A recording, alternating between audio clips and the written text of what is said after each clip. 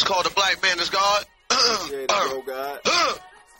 It's called The Black Man is God. Next album. This is for the children. You know what I'm saying? I got this idea from myself, of course, but this is for the children. I got. Make this prediction. This will be the biggest upset in all fighting history. Be the easiest fight of my life. You think your cousin can whoop me? You really do? Anybody on your one? Anybody in my family? He's young, he's handsome, they know it.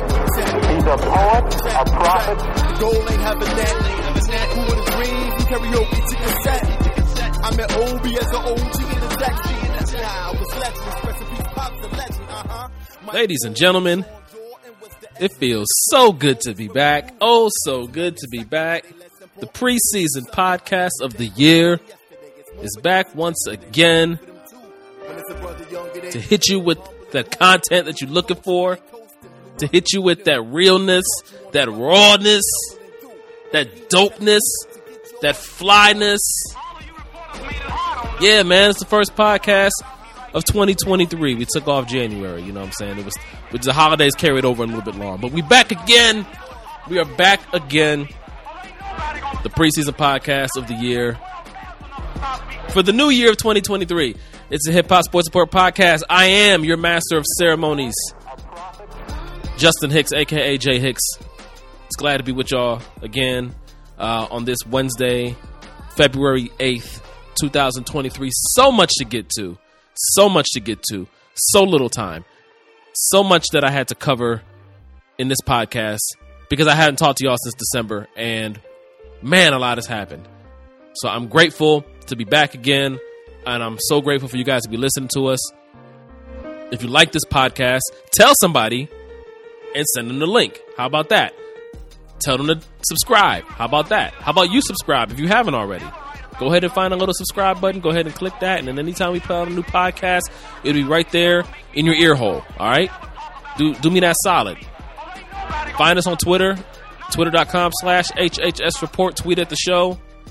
I need to start doing some more audience interaction. If you guys have a subject or something that you guys want to hear about, or if you guys have a question for me, send it this way. I look forward to answering those on future podcasts. But yeah, man, it's real cool to be back. I'm happy to be with you guys. Facebook, we're on Facebook as well. You know, you can find us there. But just like and subscribe to the podcast however you can, however you listen to it, however you get to it. It's much appreciated. What are we going to cover today? Well, NFL playoffs. We have a Super Bowl matchup, okay? It's the Philadelphia Eagles representing the National Football Conference and the Chiefs of Kansas City representing the American Football Conference. I did not have that prediction. I did not have that. Not at all. But I will tell you who I think is going to win. I don't know. It may surprise you, but we're going to get to that a little bit later. The GOAT retired again. Tom Brady, who I will go to my grave. I will go to my grave. I call this the Bobby De Niro. When you say the same thing over and over again just to re-emphasize the point like Robert De Niro always does. I will go to my grave. I will go to my grave saying that Tom Brady is the greatest team sport American athlete in the history of this nation. I believe that. By the end of this podcast, you will too. We're going to talk about that. We're going to talk a little bit about the Grammy Awards and what hip-hop looked like at the Grammys. They had a big ceremony there to celebrate the 50th anniversary of hip-hop. I'll give you my thoughts on that. But first, I wanted to touch quickly on LeBron James. Tom Brady, Jay-Z, Drake. There are a few people in the history of this website that I've talked about more than LeBron James.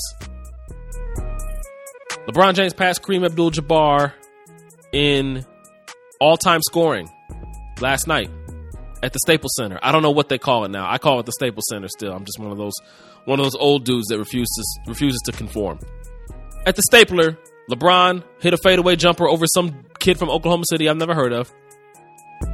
Be honest, you haven't either.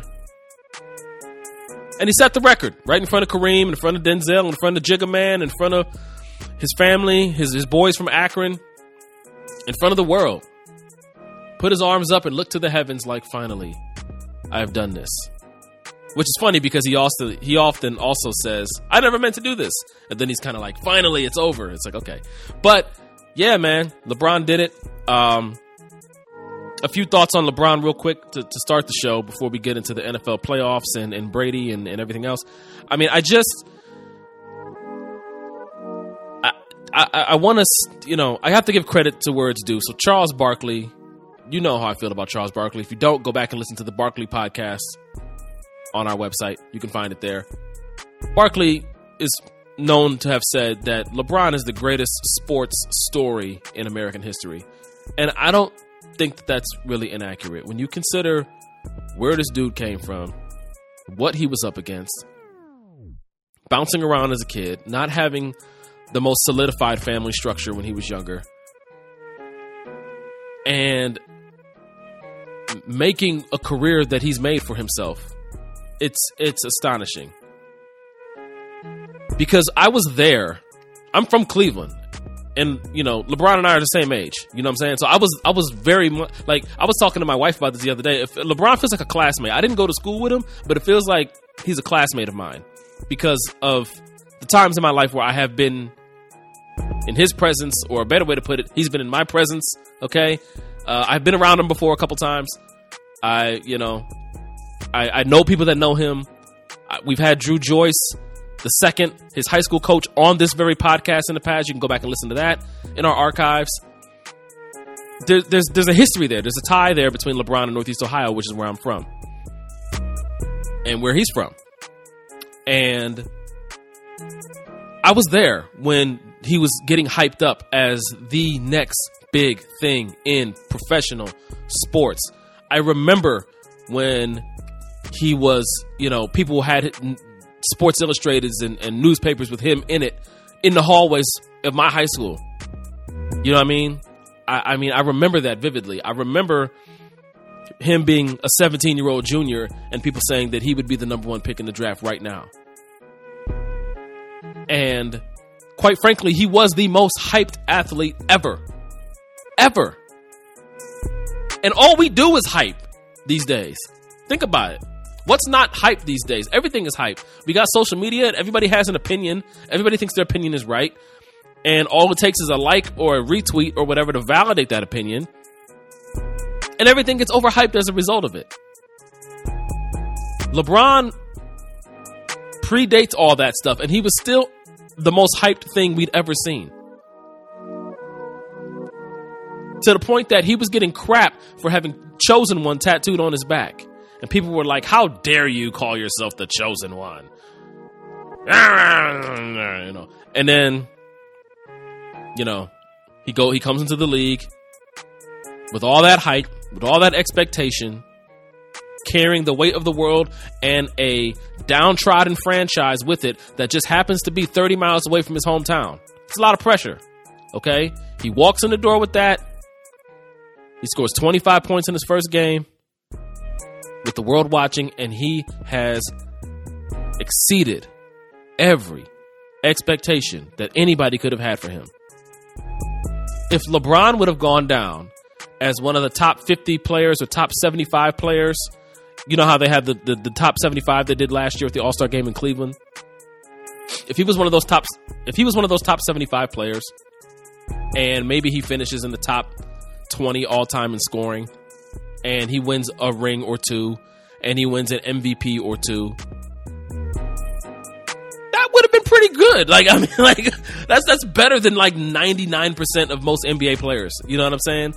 And he's so far and away blown that out of the water. I mean, again, going back to Barkley, a guy who I grew up idolizing and who I've done a whole podcast about how he's historically underrated. Okay, if you just look at the career accomplishments and accolades, Barkley has 1 rebounding title, no scoring titles, 1 MVP, went to the finals once, no championships, and he, I believe, is one of the 10 greatest players ever. With that resume, we're looking at LeBron now. 10 trips to the finals. 4 titles, 4 finals MVPs. Probably should have been 5. He probably should have won one in a year that he lost the championship round.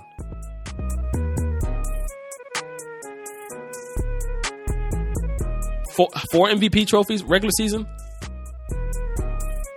He's 4th all-time in assists, and now he's the leading scorer in the history of basketball. It's just hard to wrap your head around all the accomplishments. And again, it's not a unique or fresh take to say that he's exceeded the expectations, but he has. And I've written and said on this podcast before that when I think about who the GOAT is in basketball, my vote would go to Kareem, because he has the 6 MVPs. He has the 6 championships, 2 finals MVPs. He was the all-time leading scorer. I believe he's like 3rd all-time in rebounds and 2nd in blocks, something like that. But in addition to that, and all the All-NBA teams he's been on, and all the All-Star teams he's been on, and all that stuff, Kareem, was the best NBA player for a large chunk of time. And then he was the best college player we've ever seen. And he was the best high school player we had ever seen. And all he did was win to an insane amount of games on all those levels, like state championships, comes into college winning national championships. What did he lose? Like 2 games in college, goes into the NBA draft, 2nd year, he's in the finals. You know what I'm saying? Like, Kareem's career is understated and underrated. And so I had always felt like Kareem was, the guy. Because even though we all love Michael Jordan, and I was right there growing up with Jordan. Sometimes I dream he is me. Like, I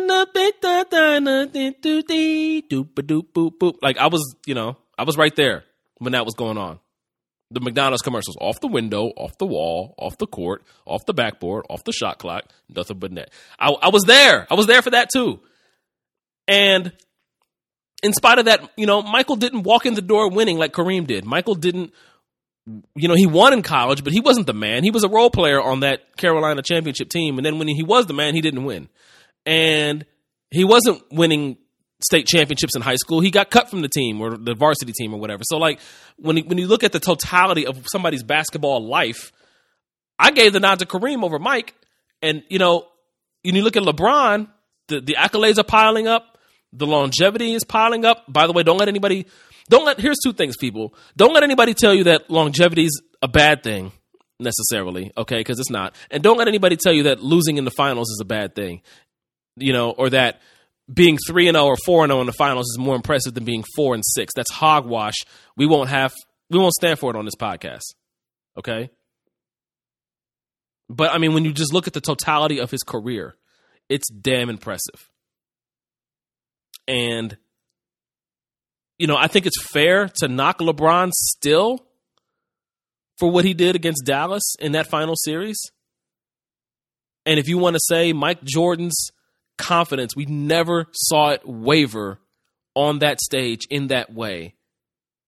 Even if Jordan wasn't perfect, we never saw his confidence waver in that way. That's fair. But what we also have to be fair about is the fact that Michael came in without the expectations and hype that LeBron did as the 3rd pick of the draft coming out of Carolina, not the 1st or 2nd pick. He was the 3rd pick of the draft. He was not hyped since high school. He was not the, 10-time player of the year or whatever coming into the NBA. So he didn't have that kind of pressure on him out the gate to excel. He did not have that. And Michael also did not have the social media era. Imagine how Michael would have dealt with that. We tease guys like Kevin Durant who get on social media and pick fights with people who try to trash him on Twitter, right? He creates a burner account and goes back and forth with bozos, in their living room. Like, and we, it's like Kevin, it's like, really, Kevin? Like, how petty does that look? How silly and small do you look when you do something like that, right? That's what we say. Well, imagine if Michael Jordan had Twitter. Think of the kind of hothead and competitive, maniacal lunatic that we know Jordan to be. Like, think of if you put a cell phone in his hand back in 1988 when he couldn't get past the Pistons. And people are tweeting at, Mike can't get it done again. He's all about scoring. He's not about winning. You think Michael Jordan would have created a burner? Michael Jordan would have had 10 burner accounts going back and forth with people. You know what I'm saying? He punches his teammate in practice. Draymond Green punched a teammate in practice. There's video of it. Michael Jordan punches Steve Kerr in the face. Michael, he was a fiery competitor. Come on, man. Like, I don't know how Jordan would have lasted. The gambling and the rumored affairs that he had, all the off the court stuff, the retirement, who he's involved with. Like, that stuff was a big deal back in 1993. Imagine how it would have spun out of control in this media landscape. You know what I mean? So LeBron, on the other hand, came in the league before that stuff existed, and his career has spanned to the point where it's been magnified by the advent of the 24-hour news network and social media and all that stuff that Mike didn't have to deal with. So when you combine that with the expectation that Michael did not have, LeBron is operating at a whole other level that Michael was fortunate enough never to have to grace, okay? He never had to touch any of that stuff. All he had to do was go out and ball. And ball he did. But when we have these conversations, we have to keep that in mind. It appears as though Michael, on some level, cracked under the pressure twice and had to retire. You know what I'm saying? We don't judge it as him cracking under the pressure. But I mean, like, he was going through a lot of personal stuff. He lost his father, obviously. He won his third title, and he quit the sport in 93, wanted to play baseball. That's fine, but basketball clearly wasn't out of his blood because he came back 18 months later. It was still in him. He probably never wanted to leave. And then he left the second time. The team was falling apart around him. He couldn't get along with the general manager. There were no other options, so he just walked away. But the itch was still there, and he had to scratch it, so he came back with the Wizards, and for some reason we don't count that. Nor did we count the year in 95 when he lost to the Magic in the playoffs, even though your boy wrote an article about that you can find on our website. I say all that to say, LeBron, his career is very different from Jordan's and Kareem's and everybody else's that's on that level. And you can argue that even though the game has changed and it's not as physical as it once was, the talent around LeBron in terms of his competition, the skill level of players in the league, it just happened in LeBron's era that it caught up with the number of teams. Back when Jordan played, they were expanding the number of teams, and they didn't have that depth of talent in the 90s to properly furnish all these teams that were now in the league. And so, I don't know, man. It's just stuff to keep in mind. That's all I'm saying. I know there's some hardcore Jordan people that are pissed right now at what I'm saying, and I'm not even saying that I would necessarily put LeBron ahead of Jordan. I think you can make the case that as Jordan, like I said before, the Dallas series, I think, is fair game. And if you want to say, you know what, if the fate of the human race, or if my life was on the line and that player knew my life was on the line and I had to pick one guy to win me a game, I'm picking Michael Jordan because we never saw his confidence waver like that. I think that's fair.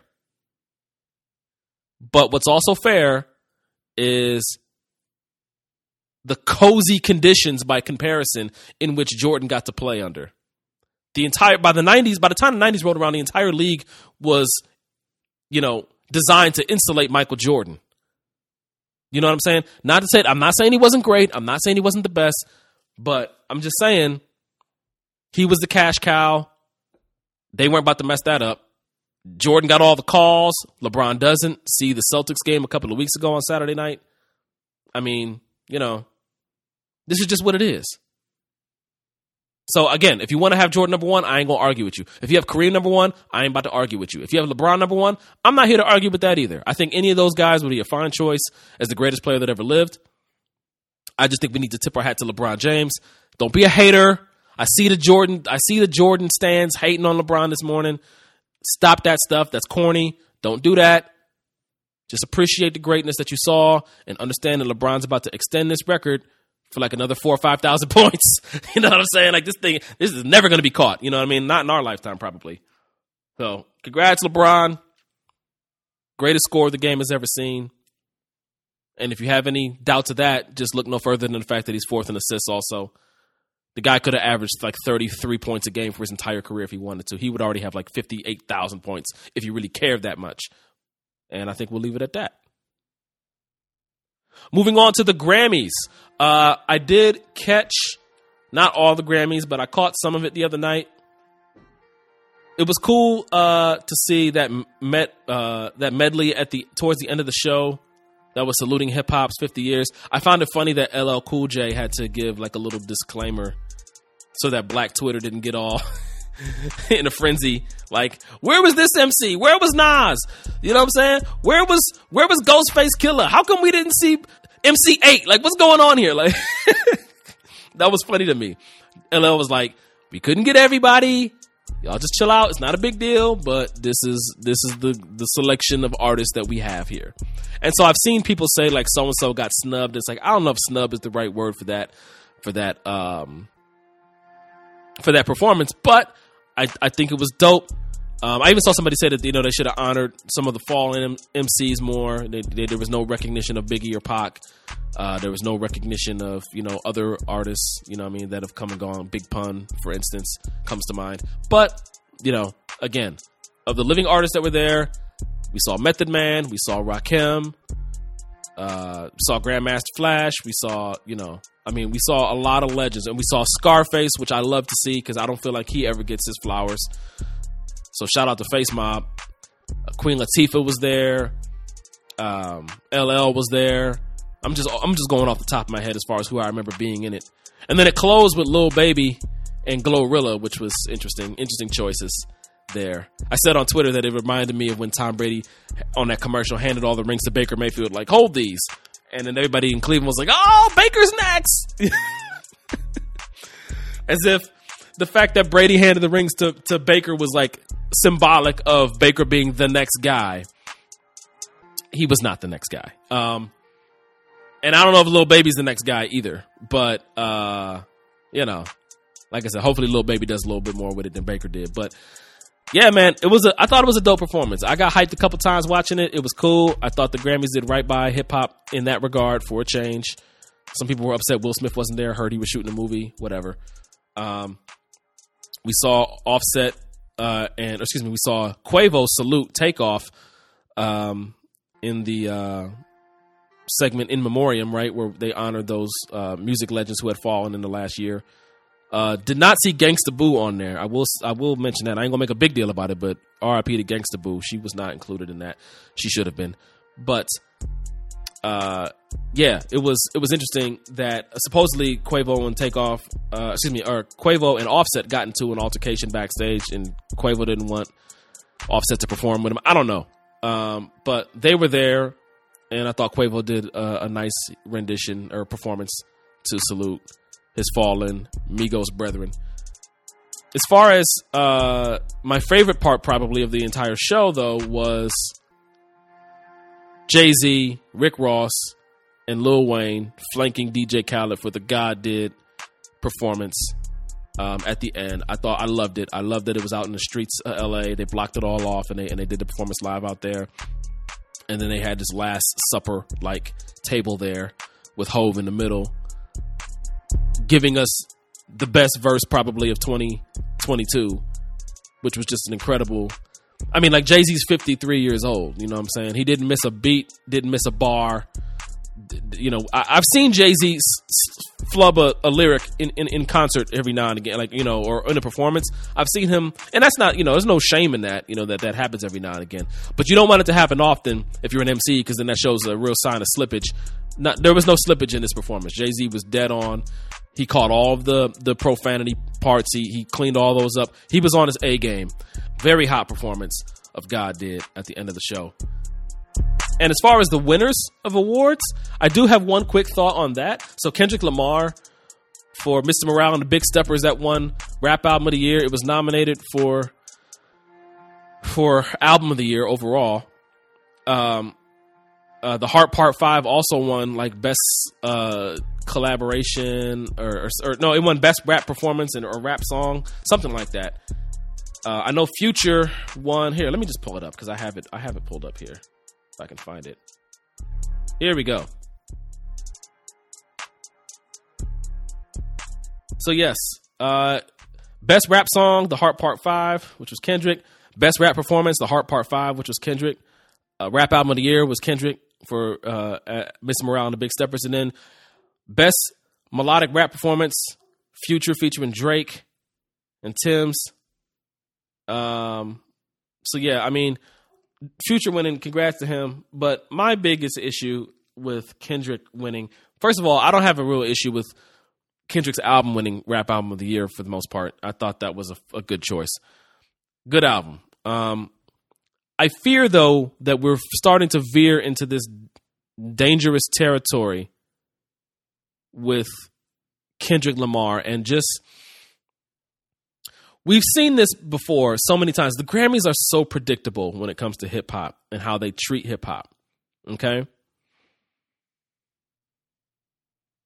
The Academy struggles mightily with being accurate with the awards that they give to the truest of rap artists. In other words, if you're like an artsy-fartsy type of rapper, like a Kendrick Lamar, like you're gonna stand to win a lot of Grammys. It doesn't mean that Kendrick's not dope. It doesn't mean that he's not one of the best lyricists. It doesn't mean that he's not a gangster rapper. It doesn't, because he can be. It doesn't mean that he's not great, but what I'm left wondering is, like, he won for The Heart Part 5, right?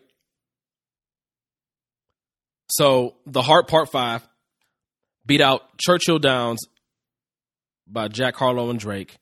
God Did, Khaled, Ross, Wayne, Jigga, John Legend, Friday. Pushin' P, Gunna and Future featuring Young Thug.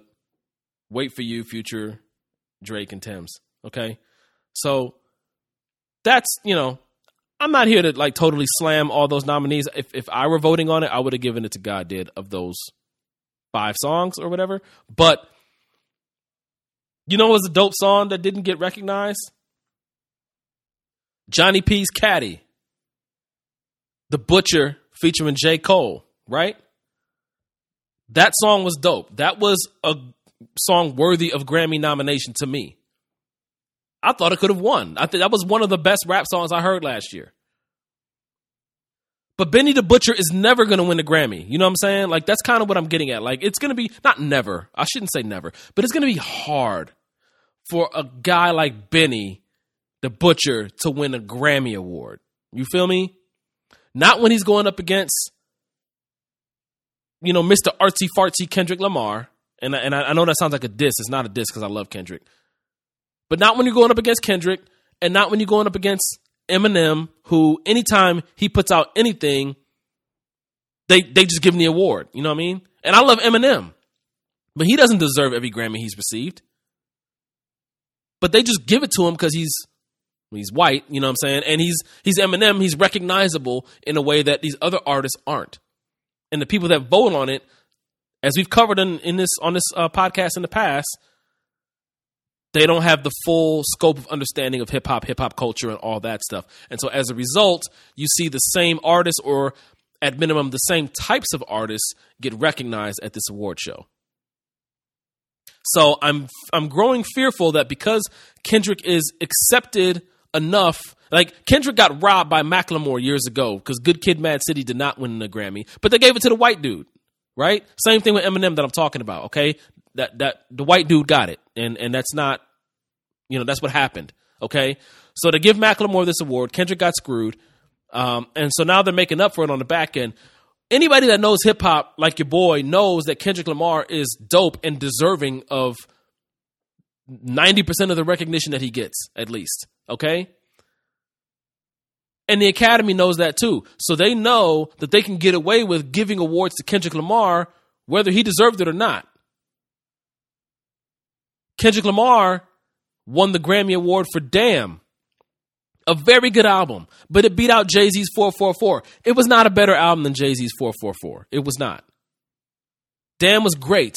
444 was different because it was so much more depth to it, and it hit people on a deeper level, especially from Jay-Z that we hadn't seen him with that level of vulnerability.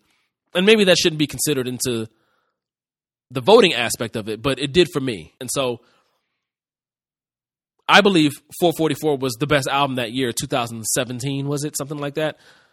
But they gave it to Damn, and Kendrick won the award. Now Kendrick puts out Mr. Morale and the Big Steppers. Again, very deserving, but I'm just kind of left wondering, like, are we just in this position now where anytime Kendrick or Tyler, the Creator, puts out something, they're just going to win it because their brand of rap appeals to the voters? Like, that's what it's feeling like. And so I don't want to I'm nervous of that. Like, I thought years ago, Nipsey Hussle should have won the Grammy for Rap Album of the Year. It was him, and I think Pusha T at the time was making a big push, no pun intended, for Album of the Year. I don't even remember what album won that year. But the point is that Nip and Pusha T, gangster rappers that they are, it's going to be harder for them to get the recognition that they deserve just because the type of music that they make, it's not as relatable to the people that are voting, even if it is insanely relatable to the culture itself. And there's still a disconnect there that I think is problematic when it comes to awarding these people certain things. You know what I mean? There's just a gap. Like Cardi B won Best Album, the Best Rap Album Grammy, I believe, a few years ago. Maybe she was the one. She might have been the one. It might have been her first album that beat out Victory Lap. But Victory Lap should have won that year, in my opinion. And they give it to Cardi B, and I don't know, she's not the same type MC that Nip is. You know what I mean? It's just very different. I'm just worried that the Grammys are still kind of falling into the same trap, even though they are trying to do better by hip hop. And we're slowly starting to see improvements. I don't know I would say I don't know that we're going to see a Macklemore over Kendrick again. But if we get another white rapper who's lyrically is on a level of an Eminem or something like that, that guy is going to dominate. You know what I'm saying? He's going to sweep all the Grammys. And then we see Kendrick, he can win Rap Album of the Year all he wants, but the moment they put him up against the other albums for Album of the Year, he doesn't stand a chance. And we've seen that time and time and time and time again at the Grammy Awards. That hasn't changed either. Okay? And they say that a couple of rap albums have won the Grammy for Album of the Year. And they would say Speaker Box to Love Below by Outkast, and they say The Miseducation of Lauryn Hill. And Lauryn Hill and Outkast are three dope MCs. However, if you listen to those three albums, are they as traditional hip hop from front to back, cover to cover, like you would get from a Nipsey Hussle, from a Pusha T, from a Rick Ross, from a Nas, from a Jay-Z? No, it's not that. That doesn't mean it's not great. It's just not that. And that I'm speaking of is the real music that really impacts the culture for people who really know what rhymers are supposed to sound like, who really know what, rugged street music is, which makes up such a big part of the culture. So I'm not saying that every hardcore gangster rapper or whatever should automatically win the Grammy over every, more artistically inclined artist. I'm not saying that. I'm just saying that those artistically inclined artists, I'm not saying that the gangster rappers are artistically inclined either, but that disconnect that's there, I just feel like the Grammys are exploiting that, and they're never fully recognizing those other MCs that we see that really shift the culture for those of the culture. Cardi B's great. Is she shifting the culture in a way that Nip did? No. But she does her own thing, and she sells a lot of records, and she's popular, and she's on TV a lot, and that's all well and good. Should she win a Rap Album of the Year over a Nipsey Hussle? No, she should not. I mean, the real rhymers need to get some more recognition too. That's kind of where I'm at with it. So shout out to Kendrick. I hope Kendrick, he seemed like he really appreciated this award because he got a lot more vulnerable on this project than he has in the past about his own personal life, and that was dope.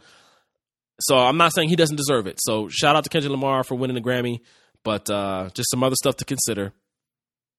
Maybe they should just let me vote. Moving right along. Oh my gosh. Tom Brady. The man is known as the GOAT for a reason. He retired just last week. He gave us his farewell. I want to take a few minutes because I didn't do it last year. I don't believe when Brady retired, I think I touched on it. But I didn't really dive deep. It wasn't like the final send off for Brady that I feel like he deserves. And I didn't do that last year. And I feel like this year he's really going to stay gone.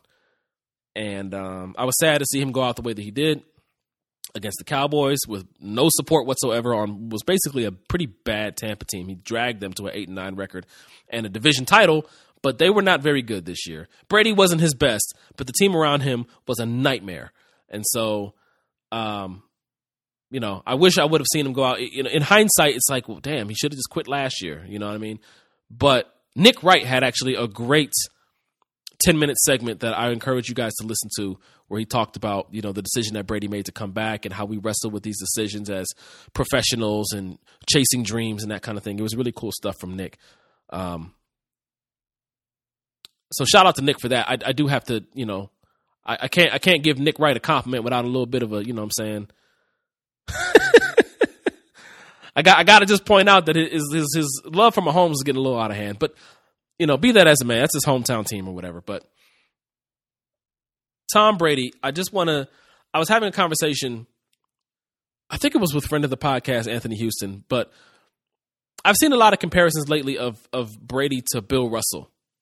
And they say, Tom Brady is the Bill Russell of football. He's got all these accomplishments. He's won all these championships, but he's not the best player. And that's who he is, and that's where it stands. And anybody that believes that, I would hope that they would seek help. Because it couldn't be further from the truth.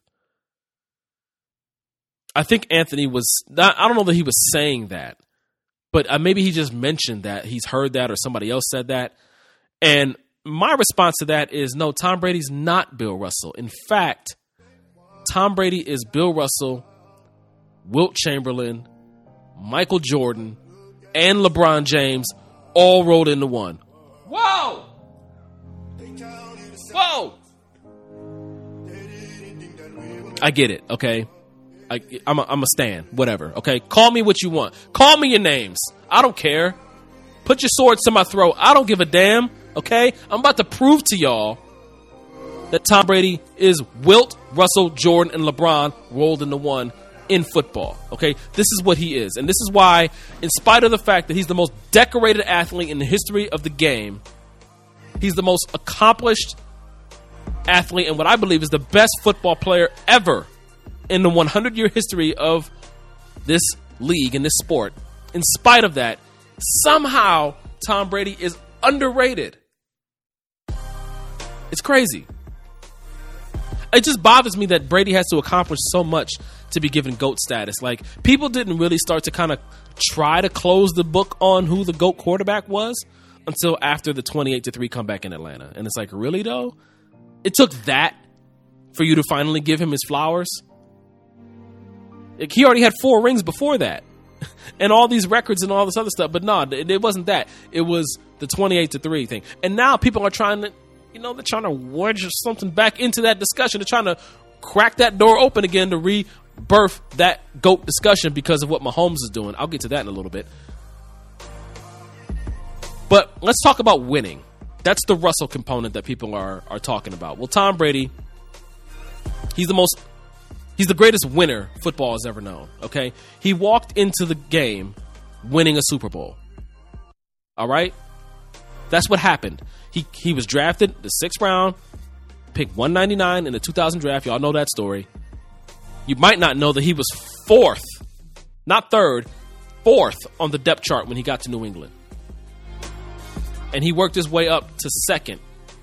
Outplayed Drew Bledsoe in the preseason of his 2nd season with the Patriots, but they still gave Bledsoe the starting job because he was Drew Bledsoe and they paid him all this money and all this other stuff. But Brady was better, and Bledsoe gets knocked out of the 2nd game. Tom Brady walks in taking over a team that the previous year was 5-12 and lost their first game of the season in 2001 and would eventually go on to lose the 2nd game of the season in 2001. So if you're scoring at home, in Tom Brady's first 20 games or so as a professional, his Patriots were 5-13, but he did not start any of those games. He became the starter the following week, and he never looked back. That year, he went on to win the Super Bowl, okay? As what I would consider a redshirt freshman in the NFL. 2 years later, he won his second Super Bowl. The following year, he won his third Super Bowl.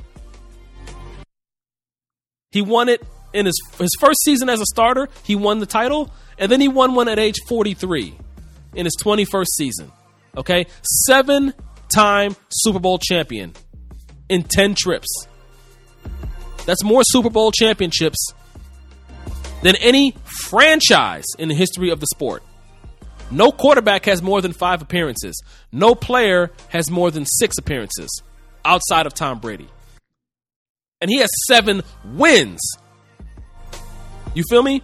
7 wins, not just appearances. He's won the damn thing 7 times. He won 75% of his regular season starts, which is the highest of any QB with 100 starts. He won 73% of his playoff starts, and he won 70% of his Super Bowls. Okay? There was very little drop-off from regular season Brady to postseason Brady in terms of his ability to win. Does he deserve all the credit for every single one of those wins? Of course not. But he's the common thread in all of it. If you can't see that the connective tissue was wearing number 12 under center, I don't know what to tell you, okay? But Tom Brady is the guy who made it all work. If he's under center, you got a 70% chance of winning that game. Minimum. It doesn't matter if it's the preseason, the regular season, the divisional round, the wild card round, AFC Championship, NFC Championship, Super Bowl. Doesn't matter. 70% of the time, he's coming out on top. No other quarterback can say that. None. Okay? Not for this length of time. Not for even half of this length of time. That's the winning component, the Russell component, okay? Now let's get into some of the records. Here's the Wilt Chamberlain component of it. And again, we talked about the wins. Well, the winning component, yeah, he's got 251 regular season wins. Okay? 251. Last I checked, that was more. He had more wins than Aaron Rodgers had starts in his career, okay? And Aaron Rodgers has been around for a while, okay? He has the record for most career completions, attempts, yards, and touchdowns, okay? He's got the record for completions and attempts in a season. Guess what? He set that this year, okay? He's got the record for best touchdown to interception ratio in a season. For those people that love that efficiency stuff, there it is. Best TD to INT ratio in a season in NFL history belongs to Brady still. He's got the most fourth quarter comebacks and the most game-winning drives in NFL history. He's got the most in the regular season. He's got the most in the playoffs. He's got the record for passing yards in a game in the playoffs. 505. 505 yards passing in a game. That was the Super Bowl, by the way, against the Eagles, the second time he played the Eagles, a game in which Belichick's defense gave up 41 points to a backup quarterback. I'm going to say it again. Belichick's defense gave up 41 points to a backup quarterback. And not even Tom Brady's 505 yards was enough. So there are some Brady detractors that will tell you that they were unimpressed by Tom statistically in his first Super Bowl win against the Rams, or his 6th Super Bowl win also against the Rams, because he did not put up big statistical numbers in those games, but his team won, and they're angered by the fact that Brady gets credit for that. Well, guess what? Brady put up huge numbers in a game and didn't win. So it doesn't mean that he's not capable of putting up big numbers or carrying a team. It just so happens that he didn't win that particular game, but we'll come back to Brady carrying teams in a little bit. But he basically owns every passing playoff record there is. Okay? This is the Wilt Chamberlain statistical dominance portion. And then what do we think of when we think of Michael Jordan? We think of his excellence in clutch moments. Okay? This is a man from San Mateo, California, that has 6 fourth quarter comebacks and 6 game-winning drives in the Super Bowl. Out of his 7 titles, 6 times he led his team from behind in the fourth quarter or overtime to win. And 6 times he led the game-winning drive. That is astonishing, okay? That'd be like Michael Jordan. I know it's not apples to apples, all right? But that's almost like Michael Jordan hitting a game-winning shot in Game 7 of the NBA Finals 6 times. LeBron James wouldn't even be in the same stratosphere of Michael Jordan as Michael Jordan if he did that. If Jordan hit the game winner in Game 7 6 times and won 6 rings doing that, no one would ever touch that, okay? But that's what Brady's done in the Super Bowl with all the chips on the table. And that's the thing with these playoff numbers that what I talk about. Like, people don't understand that. And I've said this on the podcast before, but people don't really understand that when we talk about these playoff accomplishments, records, statistics with Brady, this is against the best and most sophisticated defenses, generally speaking. I mean, these are the highest pressure situations, the most highest of high leverage moments, with the most talented teams, the most talented defenses, the most talented offenses. So he knows in the back of his head he's got to score a lot of points to compete with that offense, and or the most talented defenses that are directly trying to keep him out of the end zone. And he's putting up these numbers and having these performances with all the eyes of the world watching him. There is no bigger stage in American sports than the Super Bowl. I mean, the fact that Tom Brady left the field in the fourth quarter of all 10 Super Bowls with the lead. I mean, come on, man. He didn't win all 10 because the defense didn't hold it the whole time. Sometimes they did. See Malcolm Butler, for example. But Brady did his job every time. But again, as far as game-winning drives and fourth quarter comebacks, no other quarterback has more than 6 of those in the playoffs since 1970. Brady's got 6 in the Super Bowl. He's got the most fourth quarter comebacks and game-winning drives in the playoffs, period. And this is something that we saw from him at Michigan, okay? We saw him in the Orange Bowl when he finally became the starter. And Lloyd Carr finally came to his senses and put him in over Drew Henson.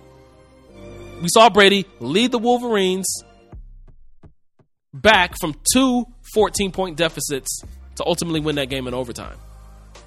So this isn't just something that he was doing. He was the comeback kid in Ann Arbor years before he did any of this stuff in the pros, which is how you know it's legit, because it's been consistent. Much like Peyton Manning, much like how Peyton Manning could not win the big game in college, got to the NFL and could not win the big game in the NFL. And he backpedaled into his 2 rings, being carried by his defense in both rings, in both championship teams that he was on. But I digress. Brady, he's clutch in his first Super Bowl, again, with the Patriots. We saw him lead the game-winning drive against the Rams. He was a nobody at that time. John Madden's on the call telling everybody that they should just take a knee and go to overtime. Brady says nope, leads him down the field, and gets the win with the help from Vinatieri on the kick. But we saw the same thing in the last Super Bowl against the Rams with the Patriots. That was a 3-3 game for like 3 quarters, and then finally in the fourth quarter, Brady hits Gronk up the sideline for a nice gain. Then he hits Edelman. Then he hits Burkhead. And then he hits Gronk again in near triple coverage for the play of the game. Now, people will tell you Tom Brady didn't even throw a touchdown in that game. He wasn't any good. Tom Brady led the game-winning drive, dog. Okay, because Sony Michel scored from 2 yards out on the next play only because it just so happened that Gronkowski did not land in the end zone. He landed on the 2-yard line. That's where they touched him down. But don't let the fact that the number next to TDs is 0 fool you into thinking that Brady didn't deliver with the game on the line, because he did. Okay, he drops that thing in triple coverage. I mean, come on. Did I mention the comeback he had against the Jacksonville Jaguars? This is very Jordan-esque. He was down 10 in the fourth quarter up against the number 1 defense in the league. They called him Saxonville at the time, y'all. Remember Saxonville? Y'all remember Saxonville, right? Come on now. We all remember Saxonville. They were good that one year. But in all seriousness, they had the Pats against the ropes. Gronk got hurt in that game. He was out. Okay? And Brady had to lead a 10-point comeback against the best defense in the league without his number one target. And guess what? He did it. Led 2 touchdown drives to win that game. Oh, and by the way, his thumb was halfway sliced off. Did we remember that? Did we not remember when he injured his hand just a few days before the game? Go back and look at the images online of Tom Brady's hand after he collided with Rex Burkhead's helmet somehow and sliced his hand open. It is a nasty gash on his throwing hand. And like 3 days later, he's leading a comeback in January against the number one defense in the fourth quarter. Down 2 scores. This is, oh my God. Continuing. The comeback against the Seahawks, post Deflategate. Yeah, we'll talk about Deflategate, that witch hunt.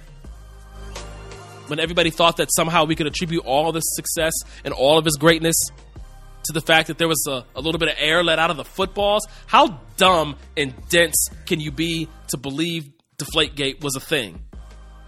In spite of that, Brady was down 10 points in the fourth quarter to the Legion of Boom, the same Legion of Boom that eviscerated Peyton Manning in the Super Bowl the year before. And what does he do? He leads them down the field, 2 consecutive touchdown drives in the fourth quarter, takes the lead, 28-24. And that was the final. Now, people like to look at that game. They like to point to the Malcolm Butler interception. Malcolm Butler bailed out Tom Brady. Or Pete Carroll bailed out Tom Brady because instead of handing it to Marshawn Lynch, they threw the pass on the 1-yard line. People like to point that out and say that Brady got lucky.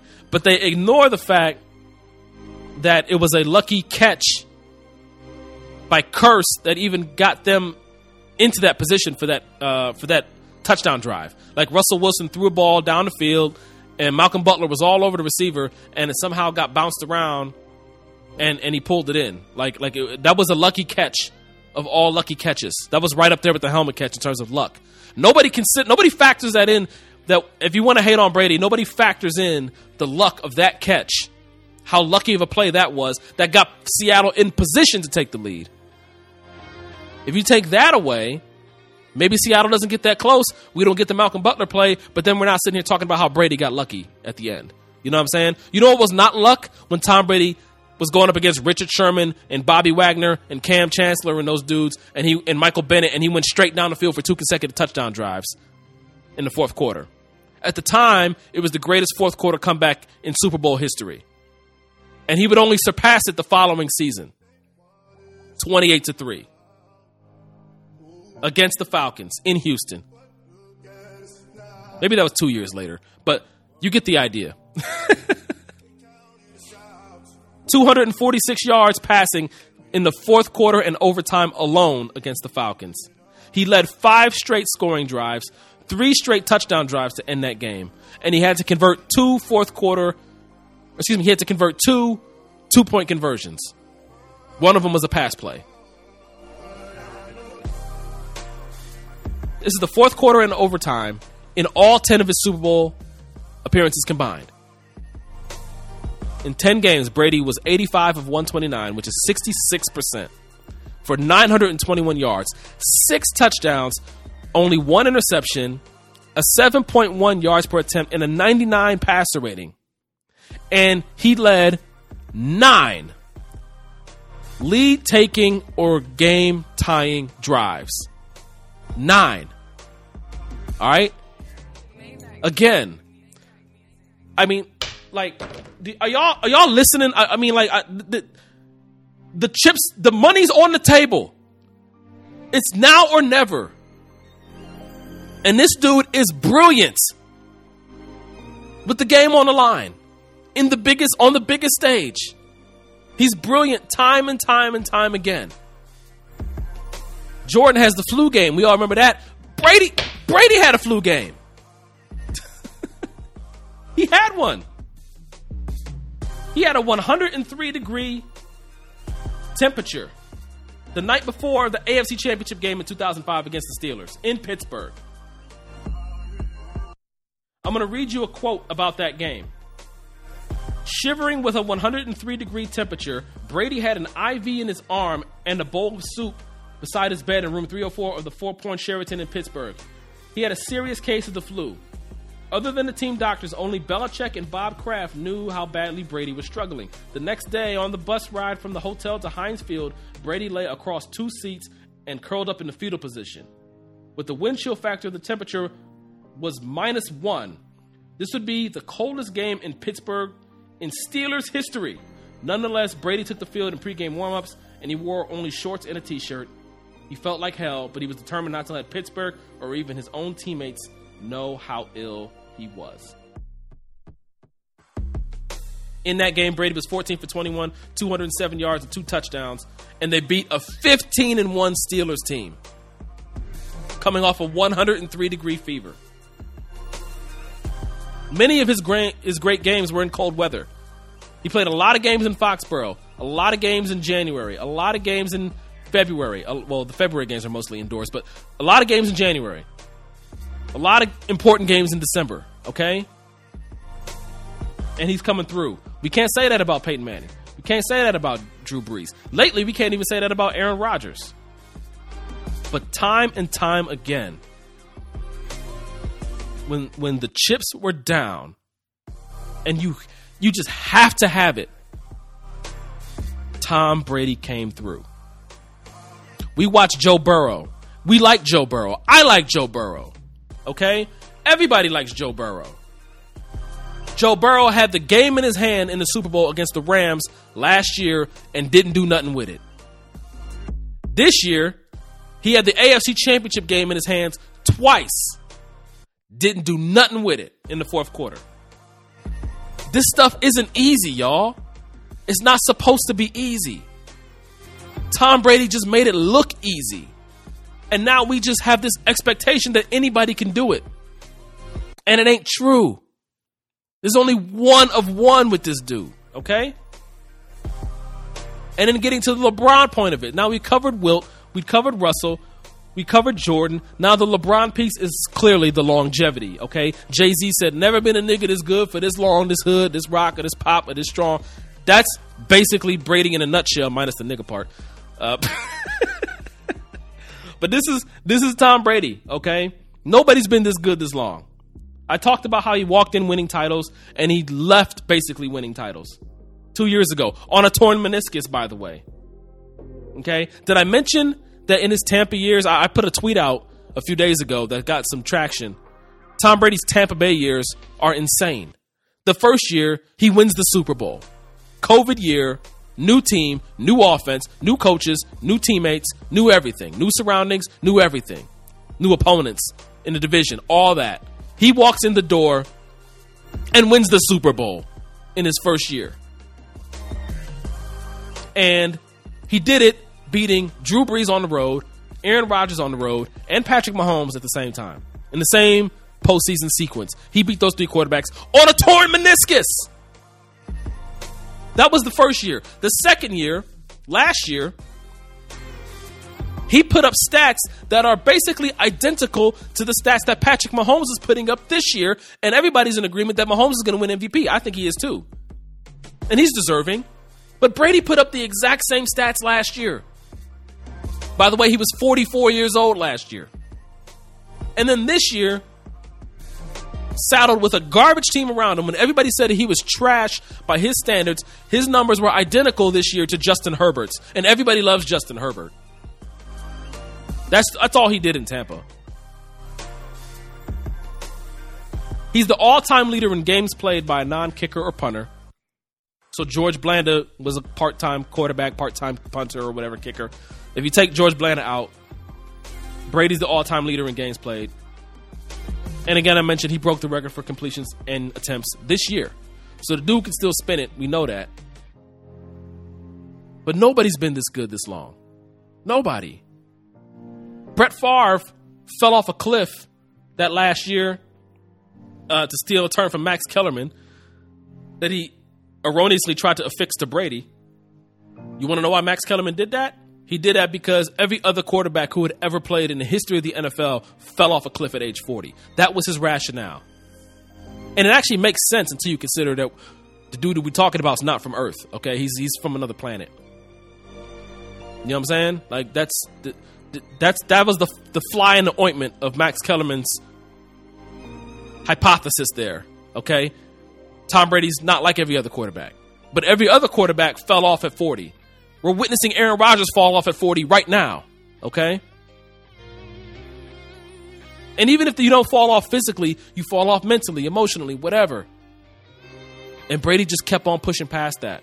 He's obliterated every passing record there is to have for a quarterback beyond the age of 40. He won 2 Super Bowls in his 40s. He won 1 MVP and should have won 2 MVPs in his 40s. So just like we're watching LeBron break the all-time scoring record at age 38 in his 20th season, and he's averaging 30 points a game, we saw Tom Brady at age 40 plus go to the playoffs every year, compete for championships, win a Super Bowl, win 2 Super Bowls, I believe, runner-up in MVP, won another MVP. Like this, I mean, like, again, people don't understand. Y'all not getting it. When I say that he's the greatest athlete in major professional American team sports history, this is why. He's got the longevity. He's got the stats.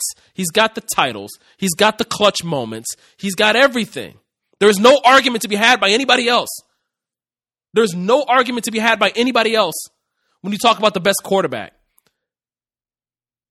I saw a clip of Lawrence Taylor on the internet the other day.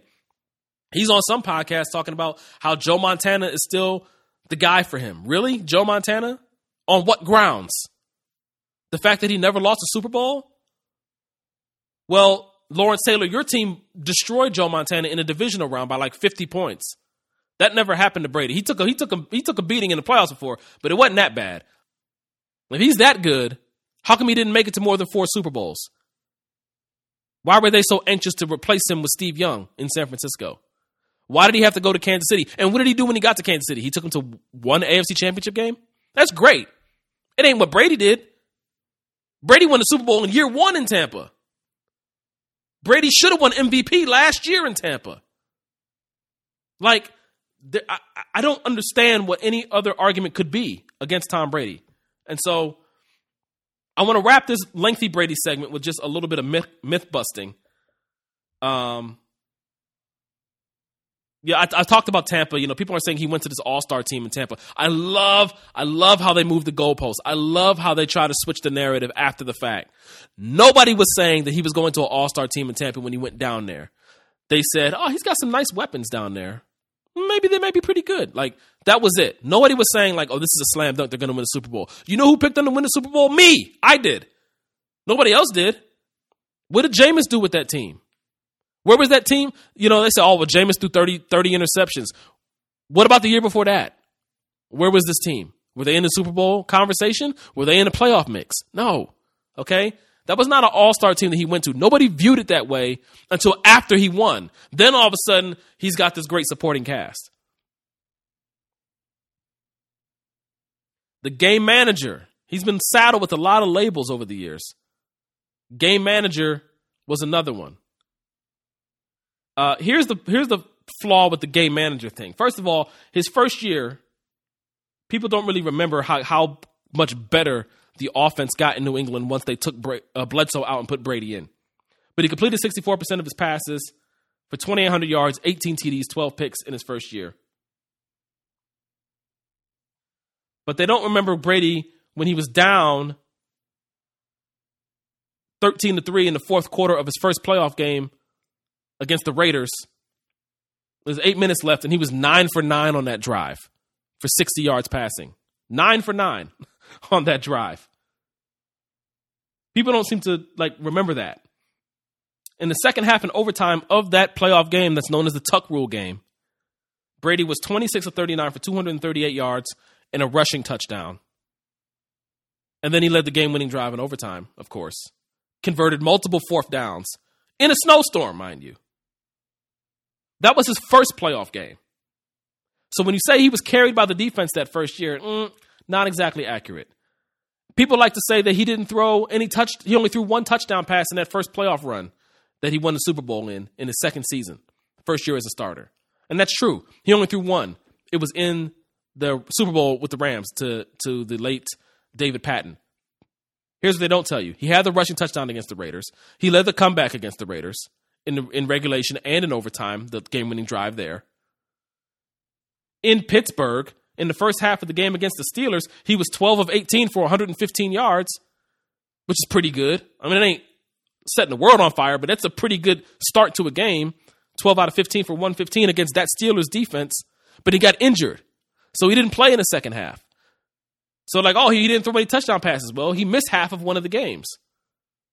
But he did have a rushing touchdown, a passing touchdown, and he had the comeback in the Super Bowl as well. The following season, after they won the Super Bowl, his first full season as a starter, do you know that he led the NFL in touchdown passes? Because he did. All right? So people don't factor that stuff in. And then by the time he went to the Super Bowl in his third year against the Panthers, he's throwing for 300 yards and 3 touchdowns in that Super Bowl, one of which was to Mike Vrabel, who's a damn linebacker. He's throwing touchdowns to linebackers in the Super Bowl in the fourth quarter. All right? So I don't know how people are kind of coming away with this saying that he was carried by his defense to these early championships. It's just not true. In fact, his second and third Super Bowl against the Panthers and the Eagles. The Panthers game, he was 354, 3 TDs, 1 pick, a game-winning drive in that one. Against the Eagles, he was 236, 2 picks, 2 touchdowns, no picks, and a game-winning drive in that one as well. So, I mean, that's not too bad, I don't think. According to Tom Brady Facts on Twitter, a great Twitter follow, if you take away his 2 spikes on the final drive of Super Bowl 36, Tom Brady's passer rating for that game goes from 86 to 92.9. He would have been 16 to 25 for 145 yards and a touchdown with no turnovers. And that was a Rams defense that was ranked 7th in points allowed and 3rd in yards allowed during the 2001 regular season. So again, a 92 passer rating for basically a rookie against that defense in that spot, pretty damn impressive. I touched on the stuff about him being an alleged cheater. Look, man, if you think Brady's a cheater because of Deflategate, why don't you read the Wells Report? The Wells Report says that the Colts' balls were deflated also, and Andrew Luck never got suspended. So I don't know what to tell you. What advantage did the Colts have that day with having had deflated footballs?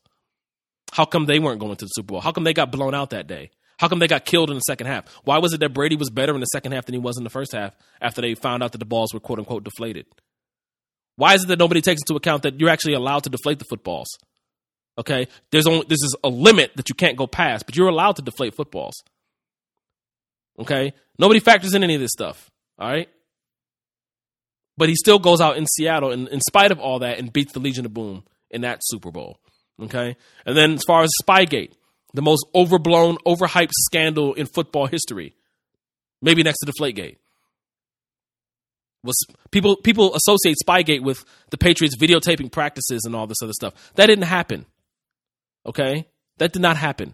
Spygate meant that there was a notice put out by the league that said that you cannot record hand signals of the opposing team's sidelines from your sideline.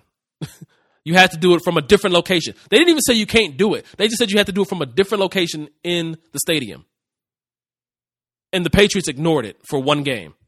That's what they got suspended for. For one game, they ignored that notice that the entire league was doing the year before. That was all Spygate was. It wasn't this whole cockamamie thing, scheme that the Patriots were stealing playbooks and spying in teams' locker rooms and recording practices while tape. No, that's all bullshit. All right, that's not what happened.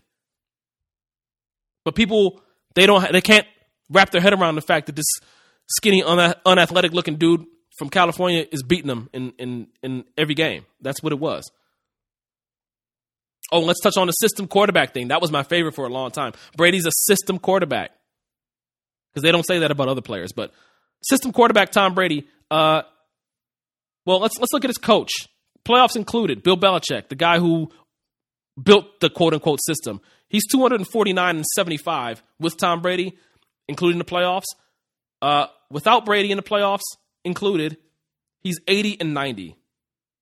That's a 47% win percentage. 80 wins, 90 losses. That means he wins 47% of his games. That means he's Ray Rhodes. He's Ray Rhodes in his career without Tom Brady. And it's not a small sample because that's 170 games we're talking about that Belichick has been a head coach without Brady. That's 10 years of football. 10 years. And you're winning 47% of your games? That's the same thing Jeff Fisher got fired for. All right? I'm not saying Belichick's not great, but come on. You know, the system never had a name. The system took on, and I'm using air quotes to say system. The system never had the same identity. One year he's throwing short stuff to Julian Edelman. One year he's throwing to two tight ends. One of them is Gronk. The other one is the homicidal maniac. One year he's throwing deep to Randy Moss. One year they're focusing on the run game. Like, it's never the same, but yet somehow it was the system that did it. He goes to another team. He wins the Super Bowl in year one. Okay? So what was the system really? Okay? That 170 games, by the way, that's more than Bill Walsh, John Madden, Jimmy Johnson, and Vince Lombardi for their entire careers. That's how much of a sample we have of Belichick. And he's not Brady, all right? They say that Brady begs for calls. He's protected by the refs and all that stuff. He gets all these flags. Well, that's not true. According to Pro Football Reference, Tom Brady's opposing QB has been on the receiving end of more roughing the passer calls than Brady has himself in his career. Brady's gotten 61 roughing the passer calls in his career. His opponent at quarterback has gotten 71. And then people say, well, it's not the amount of calls, it's the time in the game. Since 2009, Brady got a roughing the passer in the second quarter against the Colts in 2014.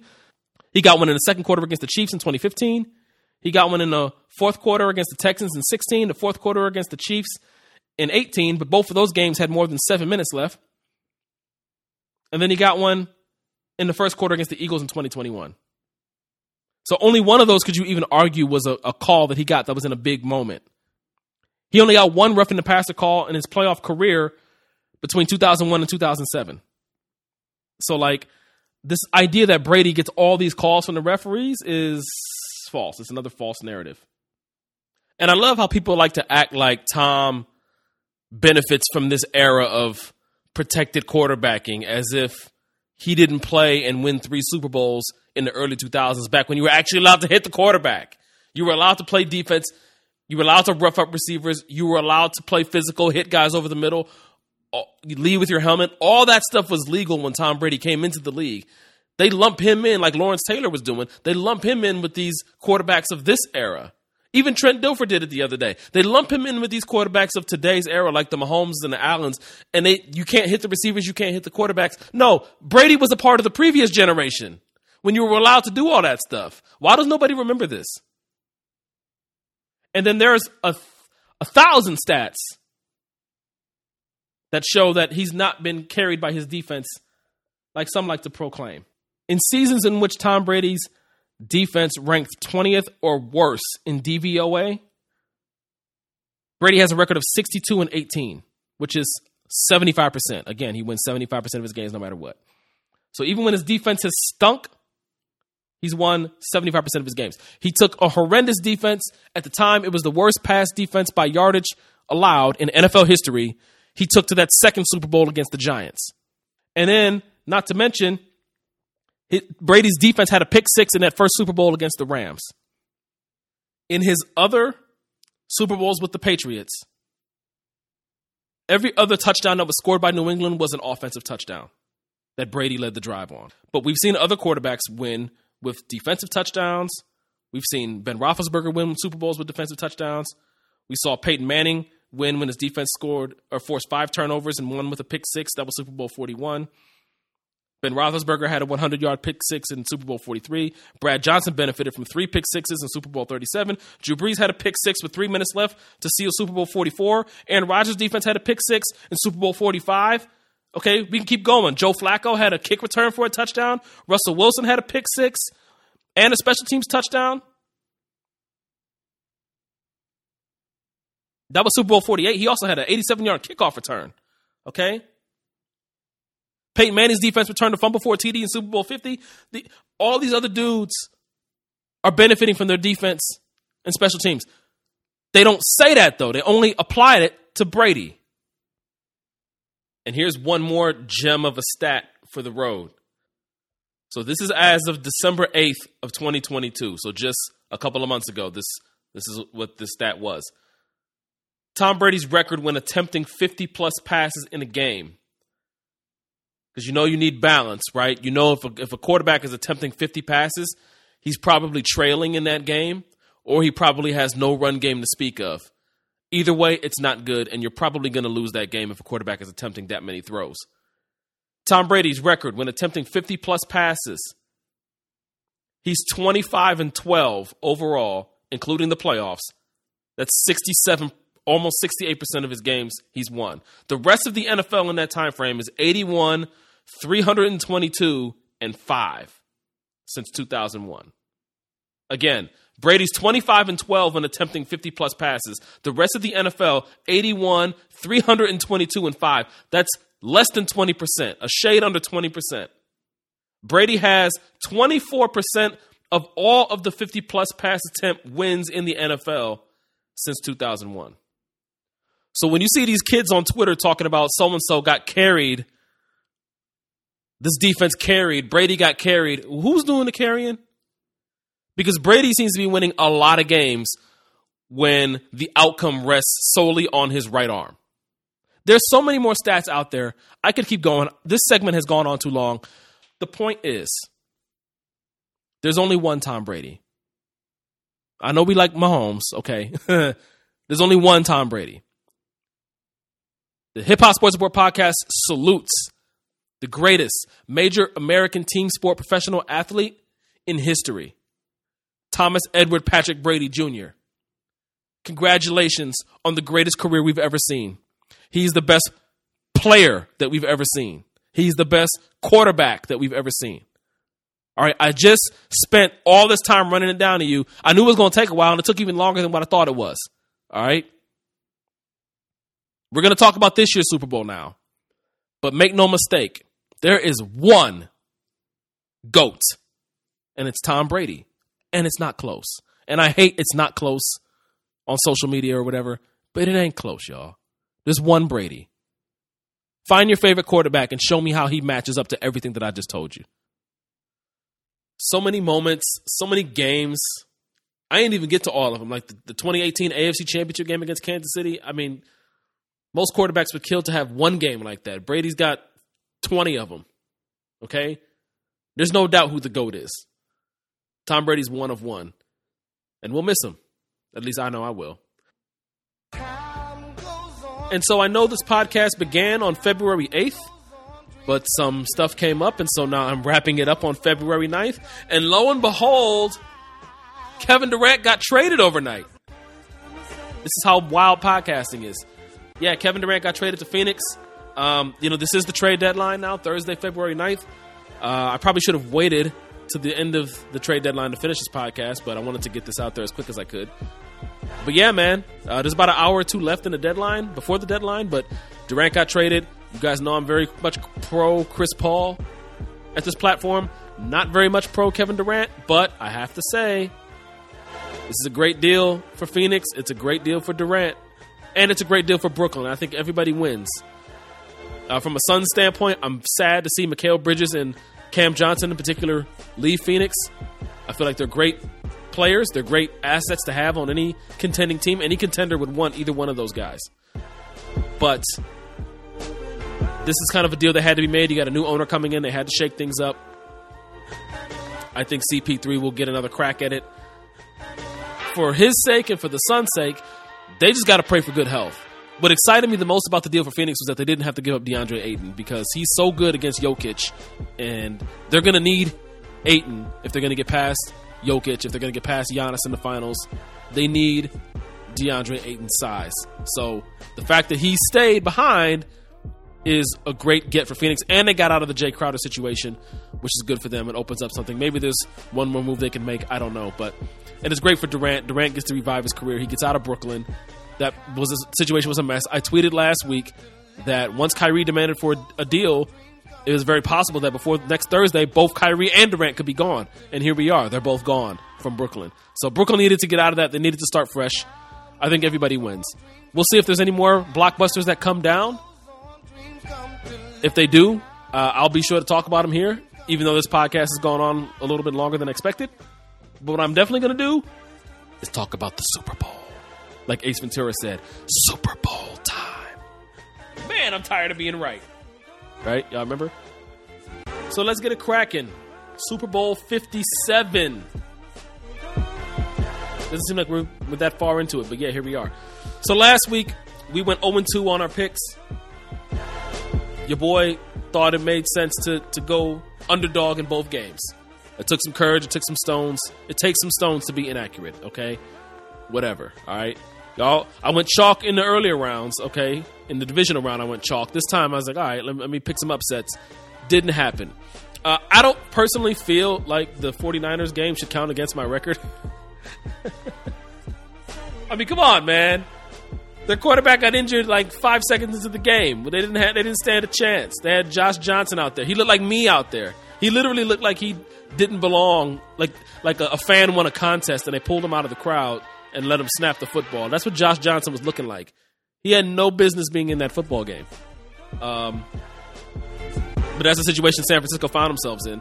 And the crazy part about it is, y'all, we don't know if Philadelphia is actually better than the Niners. Like, Philly proved nothing. I had multiple people come at me after that Eagles-49ers NFC Championship game 2 weeks ago, and they were like, I told you so. Eagles, baby, I told you so. It's like, y'all didn't prove anything.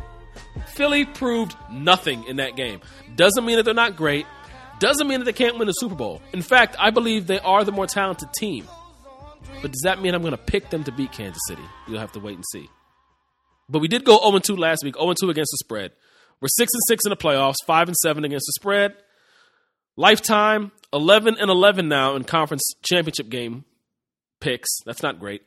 6-4 in the Super Bowl after a win last year when we picked the Rams. So let's see if we can get this one right. But we are 80-42 overall in the history of this website. So that's still pretty good. That's basically 2 out of every 3 games I'm picking correctly. So like there would be a Hicks casino in Hotel and Casino in Vegas if I was out there handicapping, you know what I'm saying, based on my record, winning 2/3 of the time. Yeah, I think I would be making some dough. Let's get into it. So we talked a little bit about the NFC. The AFC game was great. Came down to the final minutes. Cincinnati had their chances. They couldn't put it away. I thought it was funny, though. I haven't heard anybody make this point, but Cincinnati, for all the talk that they did after the Buffalo game about the bulletin board material that they were given or gifted by virtue of the fact that the NFL and the Bills were making plans to have the AFC championship game hypothetically be played in Atlanta against the Chiefs if it came down to that due to the Damar Hamlin situation.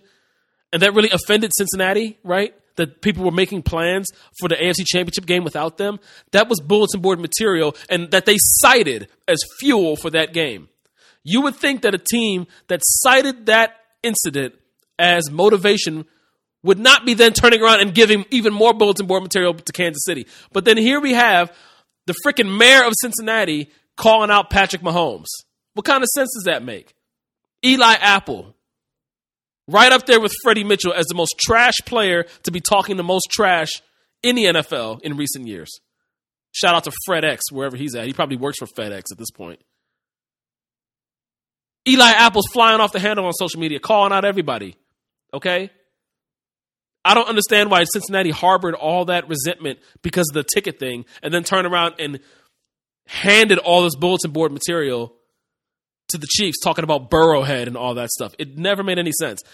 I picked the Chiefs to win, but I said on the website, you know, Cincinnati's playing with some fire here, letting the Chiefs have that underdog mentality, even if they weren't really underdogs. And we saw how it worked out. Cincinnati did catch a few bad breaks from the officials, though. I think we could all be adult enough to say that. I'm not saying that the refs were the reason why the Bengals lost the AFC title game, but when you look at some of those calls and non-calls, I mean, hey, man. And I actually felt for dude Osai, who hit Mahomes on that play right at the end of the game, knocked him out of bounds. And I'm actually seeing it right now on television. And he got shoved out. It was a pretty gentle shove. Mahomes goes flying into the bench, throwing his arms back. Kind of like, y'all remember when Robert Horry hip-checked Steve Nash, and Steve Nash flew into the scorer's table and threw his arms back? That's how Mahomes looked. Mahomes was really trying to sell it. I do believe Mahomes tried to ease up a little bit as he went out of bounds, trying to entice a penalty there, and it worked. So you got to give him props to that. That's a cagey move by the 27-year-old quarterback.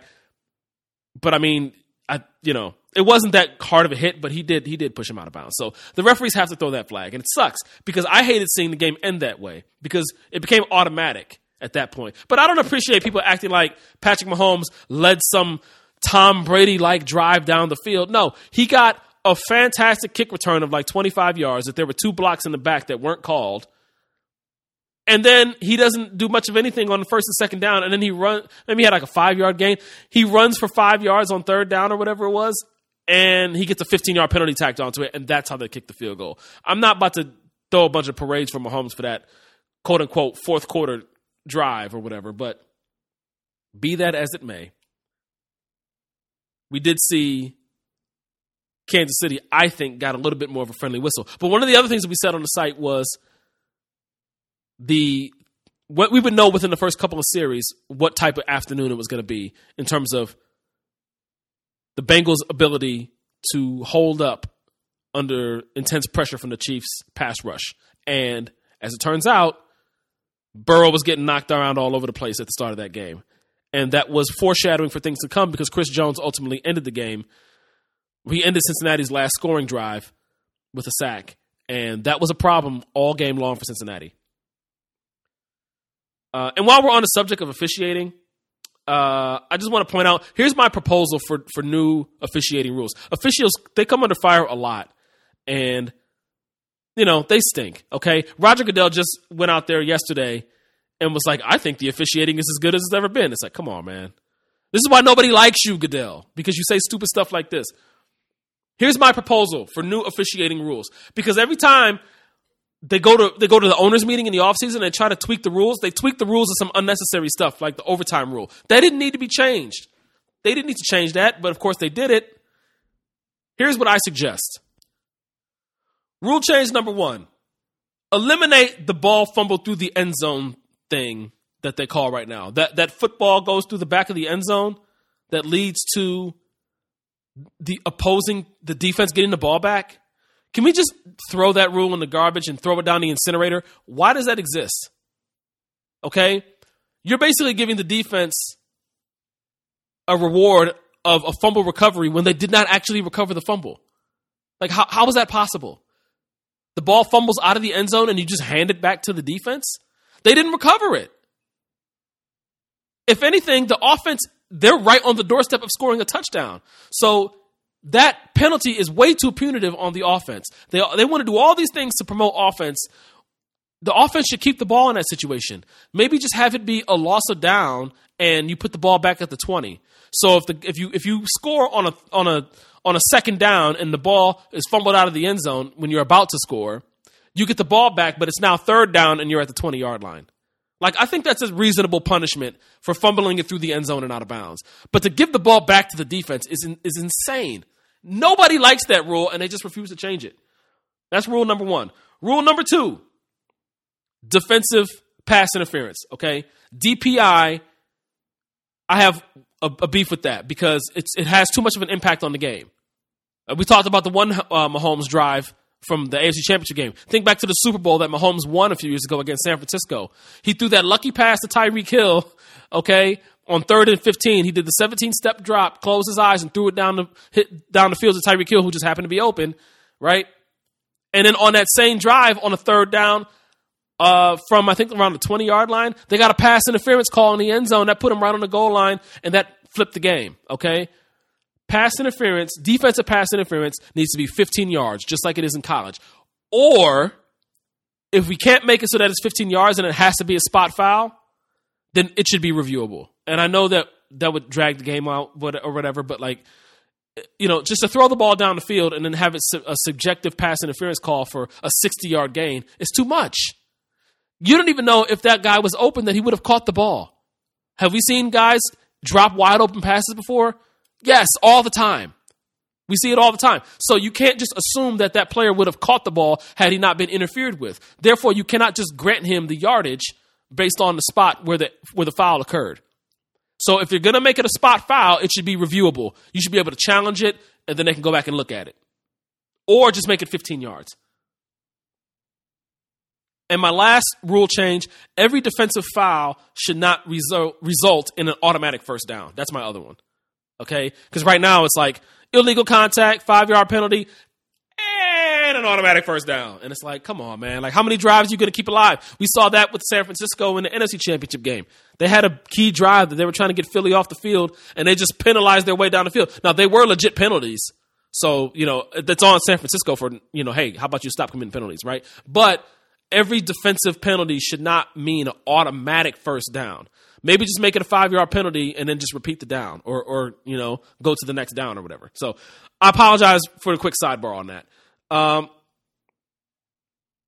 So looking at Kansas City real quick, though, I think a lot of people are taking victory laps on Tyreek Hill. I mentioned a minute ago that Tyreek had that huge play in the 49ers Super Bowl about 3 years ago. And Mahomes' numbers have looked better this year, surprisingly, than they did even when he had Tyreek Hill last year. So I think that that's a great testament to Andy Reid, to Patrick Mahomes, and to that Chiefs offense. They fixed the offensive line up quite a bit, and they've made a lot of strides, which is fantastic. But I still don't know if we've seen the absence of Tyreek really tested or challenged yet. Okay? Because teams have struggled to take Travis Kelce out of the passing game. We'll see. Philly had 2 weeks to take him out. Let's see if they can do it. But Kelce's still getting open. He's still catching 100 yards a game. He's still catching touchdowns. We haven't seen Kansas City fall behind by 2 or 3 scores like they used to, which is good for them. But like when they started this mini dynasty or whatever you want to call it, this fake dynasty that they're trying to convert to a real one, they were falling behind in playoff games by quite a bit. They were down 24-0 against Houston once at home.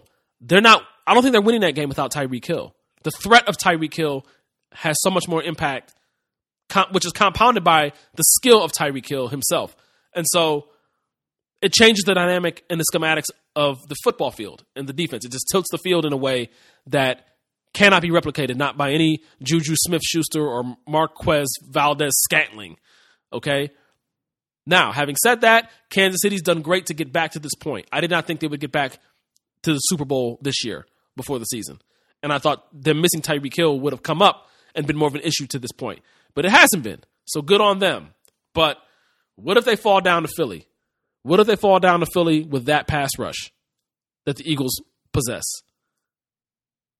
Are they going to be able to come back and strike quickly? Are they going to be able to tilt the field in such a way where it gives Kelce and those other guys one-on-one opportunities to make plays? I don't know. But we'll see if that actually comes into play this week. KC will have been very fortunate if they can go the entire season without that scenario really looming as something that they might end up missing. On the flip side, I don't think the Eagles have been tested at all year long.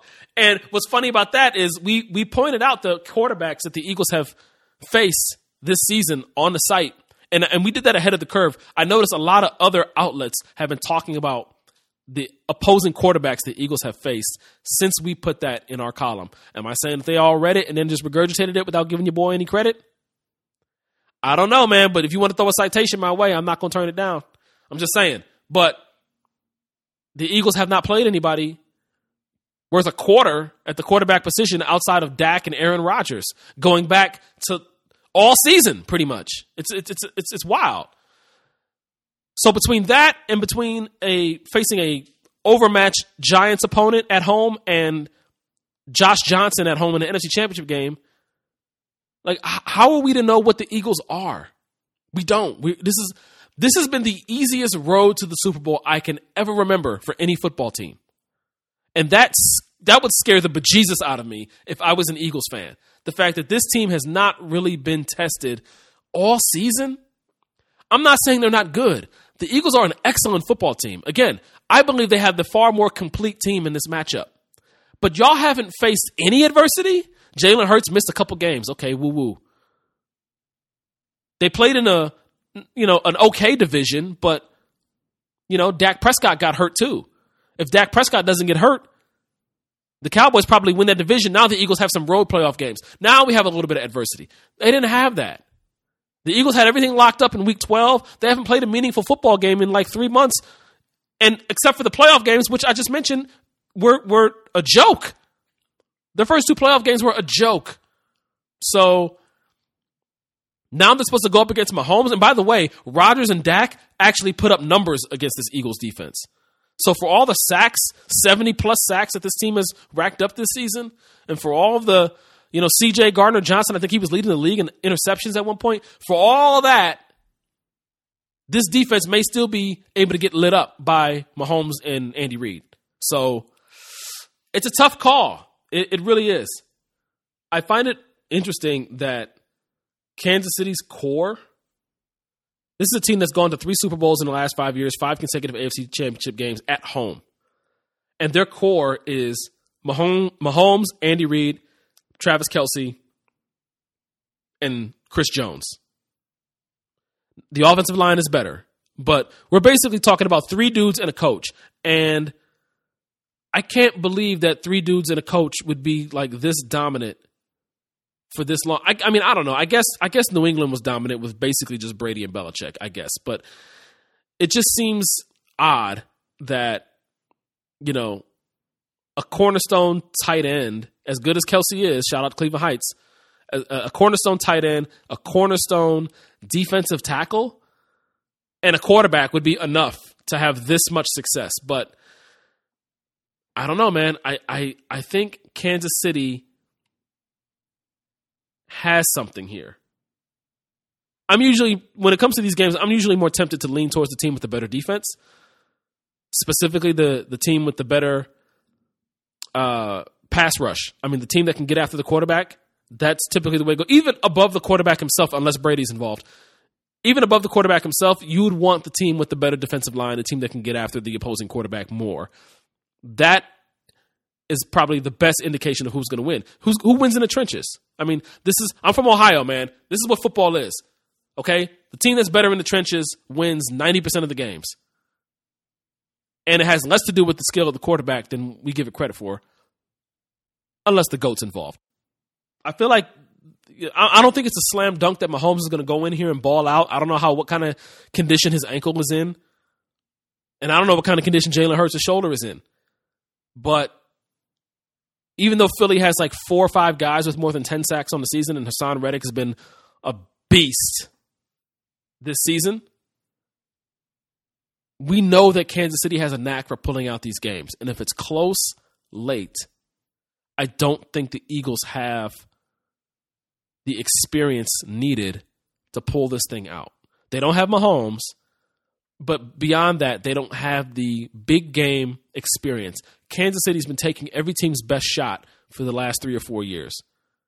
They have the quarterback that we know can make magic happen on occasion. Now, having said that, it should be noted that Patrick Mahomes has not been stellar in a Super Bowl. And don't let anybody try to tell you that he has, because that's a common misconception that I'm seeing, is that people think he was phenomenal in that San Francisco Super Bowl. He was not.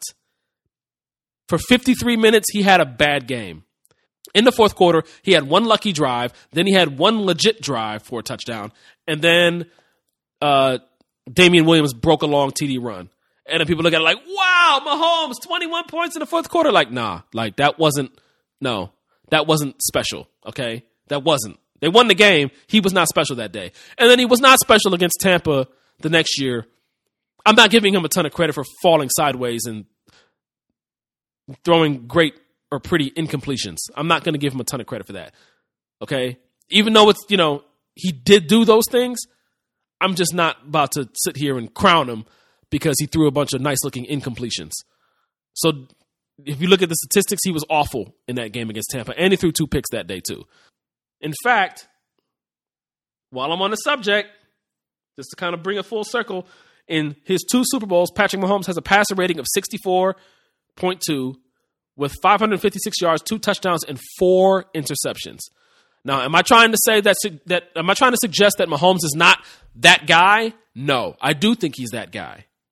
But I'm also saying that he has not been stellar in this game. So if he's not stellar in this game, we need to call it what it is. He's like 0 for 3 in Super Bowls in terms of how good of a quarterback he was. If they lose, he will have been 1 and 2 with maybe, assuming he's bad or not himself on Sunday, and they lose, that would make him 1 and 2 in the Super Bowl with 3 bad performances. Okay? So that means we could pump the brakes on all the GOAT talk with Mahomes. What has Mahomes done in the 2 years since I told y'all that he is the product of a great system? Okay? And maybe product is too strong of a word. But I told you guys in January of 2021 that Patrick Mahomes benefited tremendously from the situation that he fell into in Kansas City. The coach, the system, the quarterback who was ahead of him, Alex Smith, the weapons that he had, all of it benefited Mahomes. And he was the best quarterback to ever fall in the best situation. This is the best situation any great quarterback has stepped into. And so it's not that Mahomes isn't great, but it's that he benefited from his situation more than anybody. And he took advantage of it. And so great, good for him. But, what's changed since then? He got an MVP award this year. He made it back to the AFC Championship game this year. Was better than his numbers would suggest he had a great game a couple of weeks ago on the bad ankle. But that last game-winning drive was not impressive to me. And then last year's AFC Championship game cannot be stricken from the record where he sucked in the second half, threw a pick in overtime, and his team lost the game at home after they had like a 21-point lead or whatever it was. So Mahomes is not as untouchable as people make it out to be, but I think he's damn good. And the Kansas City Chiefs should have an advantage at that position coming into this game. But what impresses me the most about the Chiefs is their resolve and their ability to win these close games. This used to belong to the Patriots. It now belongs to the Chiefs. They have that mystique about them.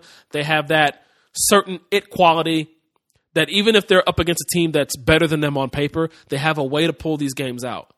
So if this game is a blowout, I think the only way that Philly can win this game is if they blow out Kansas City. But if this game is close late, which I think it will be, I think the Chiefs manage to pull it out. So on the record,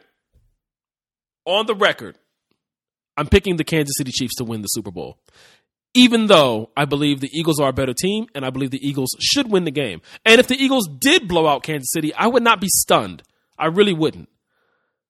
But I think the Chiefs are going to find a way, and because that's just what they do. They've managed to find ways to win these close games, and we've never seen Philly in a close game. We don't even know what they look like in a close game. But it'll be interesting to see what the narratives will be should Kansas City lose. This is for the children. You know what I'm saying? Because I don't want to hear about Mahomes and his GOAT talk if he has 3 straight underwhelming Super Bowl appearances. If he goes 1 touchdown, 2 picks, 5 sacks, 50% completions, and they lose by 15 points. No. I don't give a damn if he's on one leg or not. Okay? I don't want to hear it. All right? So that's our quick analysis of Super Bowl 57. We're going to go with the Kansas City Chiefs. I don't do scores. I don't do props. I don't do none of that stuff. I just tell you who I think is going to win the game. Last I checked, let's see what the line is. So I'm seeing Philadelphia -1.5. So I will take the underdog Chiefs to win and cover. And who knows? Any outcome or no outcome would surprise me. I don't think I'd be surprised by a Philly blowout. But what would surprise me if it's a close game and Philly's able to out-execute Kansas City at the end and win. I think that would be the only outcome that would really catch me off guard. But we'll see. So thank you, everybody, for tuning in. I know this was a long one. But there was so much to get to. The GOAT, Tom Brady, retiring. He made so many teammates better. That's what Bill Belichick said on Brady's podcast earlier this week. He made so many guys better, which is true. You should go out and listen to that as well, but not before you listen to this podcast. So thank you very much. Holla at us at the show. Holla at me on Twitter, at HHS Report. Find us on Facebook. Like, subscribe. Tell a friend about it. I told y'all, communicate with the show. Let us know what you want to hear about. If you have questions or on a specific topic you want to hear me touch on, I'd love to hear it. I appreciate y'all listening. Enjoy the Super Bowl and the trade deadline. So much to get to even after that, but we'll be back at you pretty soon. We love y'all. Peace.